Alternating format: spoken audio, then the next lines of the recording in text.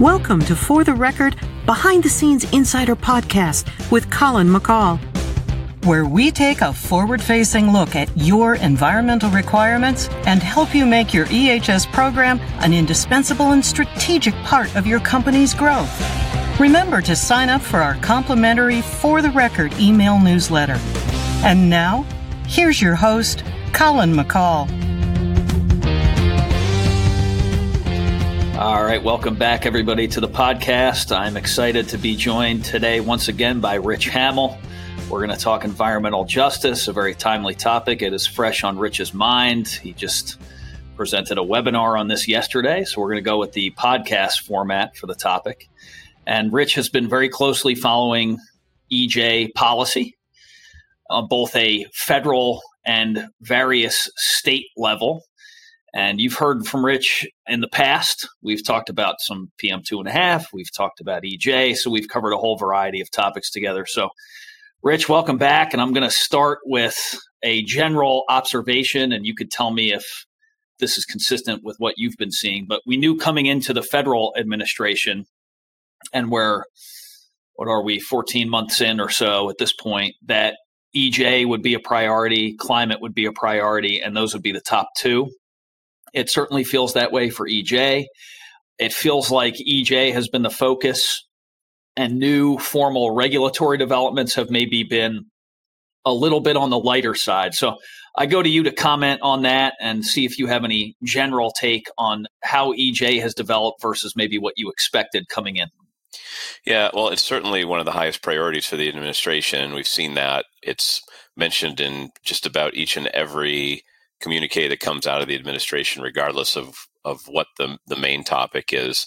I think for the first year or so of the administration, we've heard a lot of talk and planning around what the administration wants to accomplish and how they're going to accomplish it and such, but not a lot of progress in terms of actual proposed regulations from the federal level. We think that is probably going to change towards the end of this year, and the administration's been using, I guess, some of the rules that have been in place for a long time, but maybe not enforced so heavily in order to try to get things done. But we haven't yet seen that new regulation put out for consideration. And I think the focus that we're going to have here, and why we focus on EJ so much, is that it's either a policy or a regulatory influence it could have on things like permit renewals, things like construction permits, those important things that companies need to keep their operations going day to day under a permit, or that they need to do an important project. So we're going to continue to focus on it. Rich, lack of regulatory development so far, like you mentioned, can you tell us a little bit about, and I think this ties in with EJ, but maybe it's even more broad, this one tool a month concept, and where did that come from, and what does it mean? And then maybe let's talk about some of the tools. But first and foremost, tell me about one tool a month. Yeah, well, we're all engineers and scientists, and we like to have numbers and things to shoot for in terms of complying with requirements and such. And so the tools, I think, are an attempt to classify and identify what communities out there would be considered environmental justice or not, so that we can kind of get to the next step of, okay, now you've got an environmental justice community. What do you have to do in order to comply with any additional requirements? But in terms of the tools, for one thing, there are a number of different agencies that are working on them, so they all kind of spit them out whenever they're ready. And, the two main ones that we've seen come out in the last month, EJScreen 2.0 and the Climate and Economic Justice Screening tool that came out from the Council of Environmental Quality. Sort of coincidental that they came out at the same time and really with different purposes. But I think it's in a sort of an overview, it's an attempt to get data out there and classifications out there that can be used to support the actual initiatives. Rich, let's talk about the EJScreen tool just a little bit more. EJScreen has been a tool that's been available at a federal level for a long time, but this is a new iteration of it that came out a month or so ago, or maybe a little longer. Time is blurring together. What does the newest iteration of EJScreen do differently that companies should be aware of, and maybe what are some things that folks can look at with that tool to understand, the data that's presented within?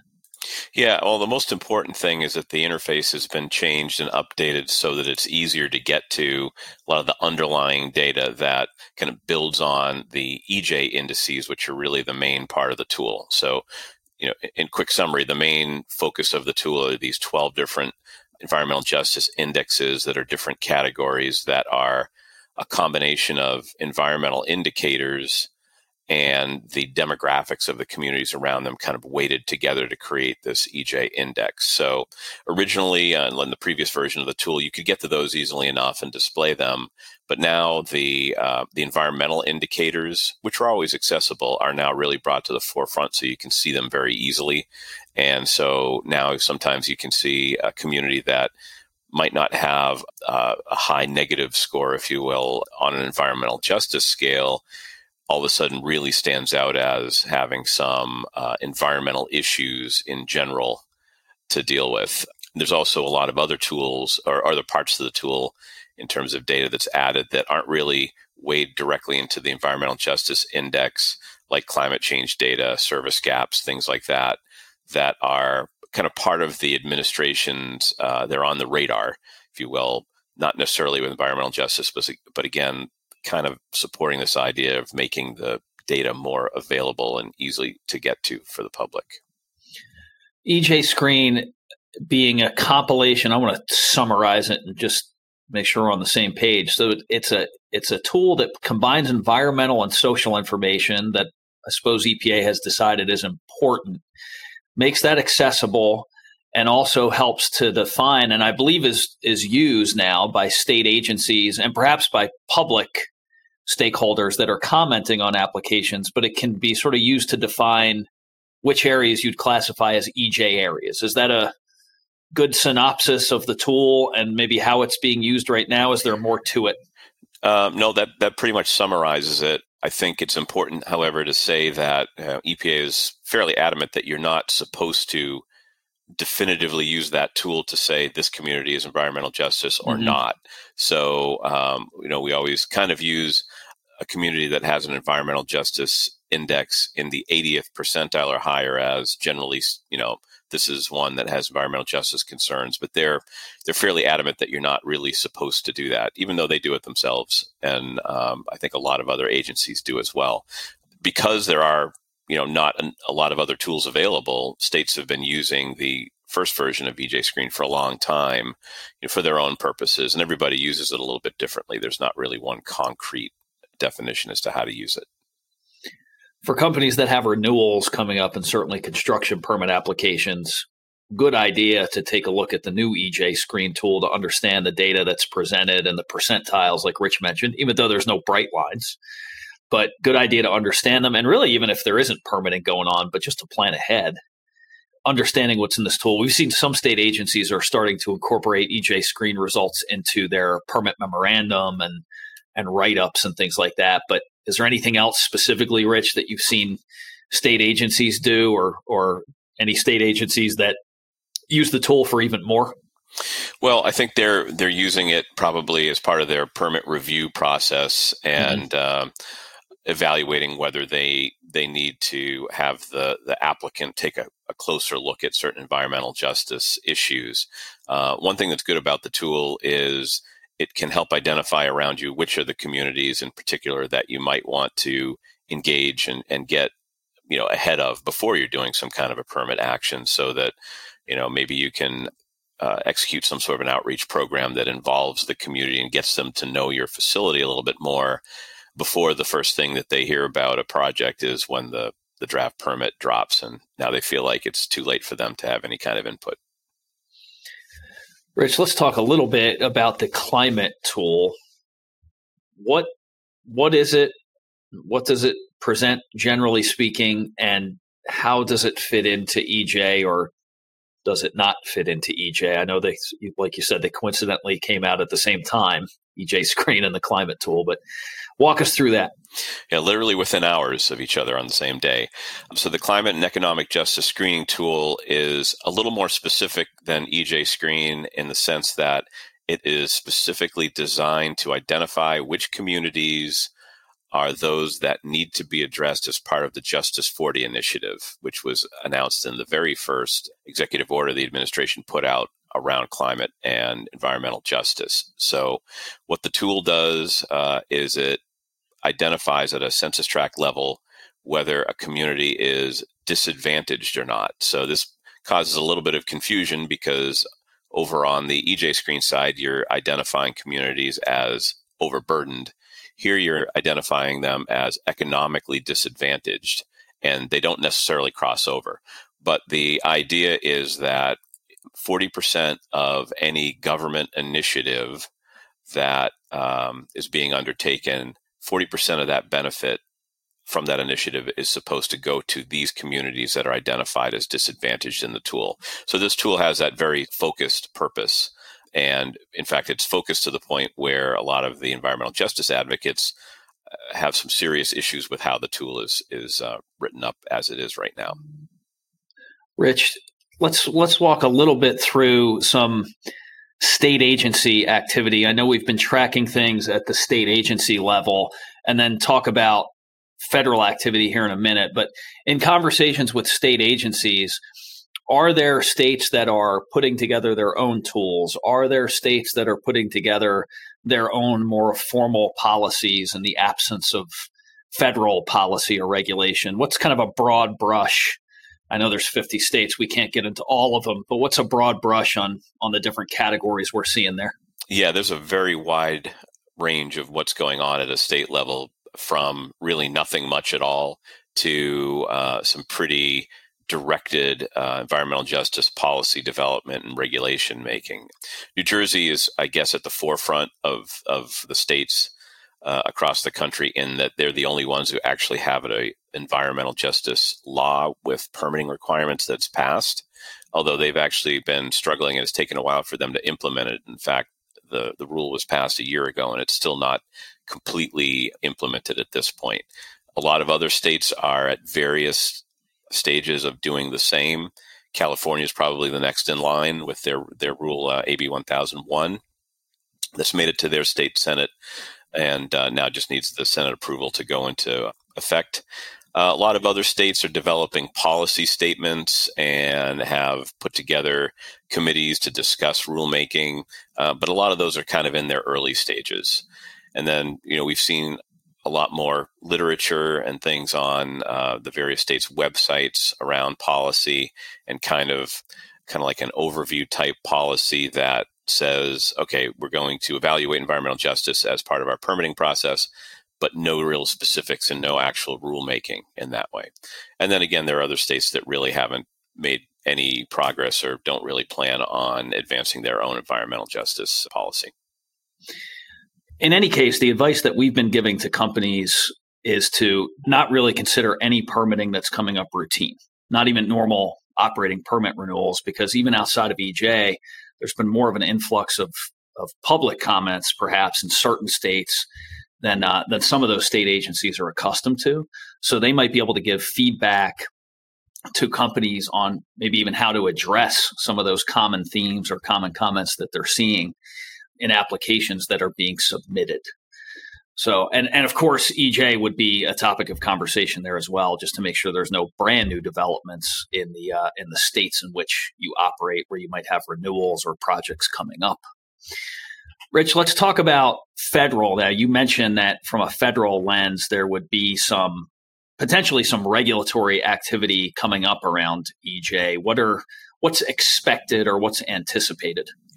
Yeah, the one that we've been waiting for is the cumulative impact assessment guidance, which has been delayed. It was originally supposed to come out in towards the end of 2021 and then in Q1 of this year. And recently, the Science Advisory Board had a couple of meetings asking for advice and suggestions about how their research could support cumulative impact assessment guidance, which suggests that it's probably not going to come out till towards the end of the year. But the idea around that is that around an environmental justice community, you might have specific requirements around assessing overlapping environmental hazards. So not just your air emissions, but also your water emissions, waste related issues, toxics, all that stuff kind of added all together. And how does that impact the community? And the part that's been challenging around that guidance is that it also includes non-chemical stressors. So, a higher at-risk local population for whatever reason, and whether that community is more or less capable of taking on an additional environmental burden, if you will. So they're going to have some sort of a scoring system that's going to include both these sort of concrete emission-related things and also these non-chemical stressors that will identify what additional requirements there might be. And we don't know what those are yet. They may be monitoring related, additional public outreach. We're going to find out. But that will be probably the first true, call it rulemaking or regulation that comes from the federal government that has a specific EJ focus. And that's a big one because that could reach into a lot of permitting projects that go on and really change the dynamics of what's required. Rich, is there any sense for timing around that or what's going on at EPA around that where folks might be able to anticipate something? Yeah, I think at this point it's probably end of the year at the earliest, considering it was supposed to just come out. We know that a draft version of this guidance was being floated around EPA last July, so it's not totally new. But the fact that the SAB is asking for help and ideas on how to support this suggests to me that it's probably not about to drop in the next month or two. Got it. Rich, I know you gave we'll have the webinar presentation you provided that goes into more depth, I think, on some of these topics. So folks who are listeners of the podcast should go check that out as well on our website. You gave some general suggestions, advice on things looking forward, like some practical advice on what are some things that companies can be doing right now to plan ahead, prepare, look at information, things like that. So I figure maybe we could close it out. We've talked about some of the tools. We've talked about some of the regulations and policy, what's happening at the states and at the federal level. What's your general advice on some steps companies can take to make sure that they're accounting for everything that's going on now and everything that might be coming up? Yeah, well, one of the biggest issues right now, honestly, is that there are not regulations in most cases related to these. So you don't necessarily know what to expect. And I think even the states don't necessarily know what to expect. So there's not a lot of consistency about what's being required, right? So how can you kind of buffer yourself against these unexpected things? A lot of it's about being proactive and engaging your community beforehand. If you're talking about doing a permit action, or even if you're not, just to kind of get organized and become more part of the community. But some of the things that you can do to kind of stay ahead of things is, first of all, know what your state policies and requirements are, because every state's a little different. And a lot of states have no particular EJ policy, but they're starting to drop little things into rules here and there that might require a little more if a project is in an area that they consider to be an EJ community. So know what those requirements are and get involved in the rulemaking process. If they start, maybe the state is looking for public comments, be prepared to comment. Know what kind of permit, what kind of comments that have happened at facilities around you on their permit actions. Are they environmental justice based, or and how were they addressed? How did the state react? Be prepared to, respond in kind if you need to. Know what the concerns of your communities around you are in advance so that you can address them and maybe build that into your projects where it's relevant. Know what your facilities emit.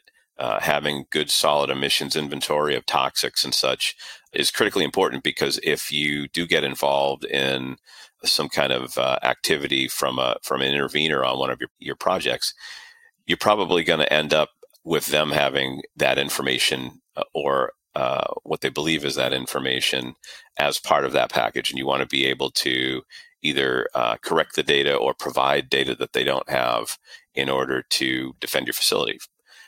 Again, being proactive. If you're going to undertake a permit action that's going to result in increased emissions, do some modeling or monitoring beforehand to understand what impact that might have so that you can be prepared to mitigate or talk about it. But, in general, in terms of the true environmental justice part of it, just engage your communities and get them involved so they feel like they're a partner with your facility as opposed to kind of a antagonist-protagonist kind of relationship. Good practical advice, Rich. And there's really good, neat examples of some things that facilities are doing to engage with their communities and having focused resources that are really just thinking about that aspect of it and doing some really routine, really typical, really intentional events, educational sessions, tours, things like that. So there's lots of different ways to do that. If companies get out there and talk to their peers, some pretty cool examples of that are going on right now. Rich, good advice all around. Anything else you have to add on EJ as a topic? Anything we didn't talk about that you feel like our listeners should know? No, I think, again, the trick around environmental justice right now and a lot of the permit actions that we see, or opposition to permit actions we see, come around, again, that lack of regulation that provides such a wide lane and a wide variety of approaches in terms of how it's being looked at. And, I think what we'll be watching for in the future is there's a decent amount of confusion and inconsistency in how the different agencies are talking. So, keep a close eye on that. Look for some more concrete requirements and discussions and be prepared to comment. That's what I would advise. Rich, thanks for the time. Thanks, as always, everybody, for listening. And we hope that you'll join us next time. You've been listening to For the Record Behind the Scenes Insider Podcast with Colin McCall. Remember to sign up for our complimentary For the Record email newsletter to get weekly news and articles on a variety of timely EHS issues. The content heard on this podcast is not intended to replace an evaluation of the specific projects and regulations that you are encountering at your company.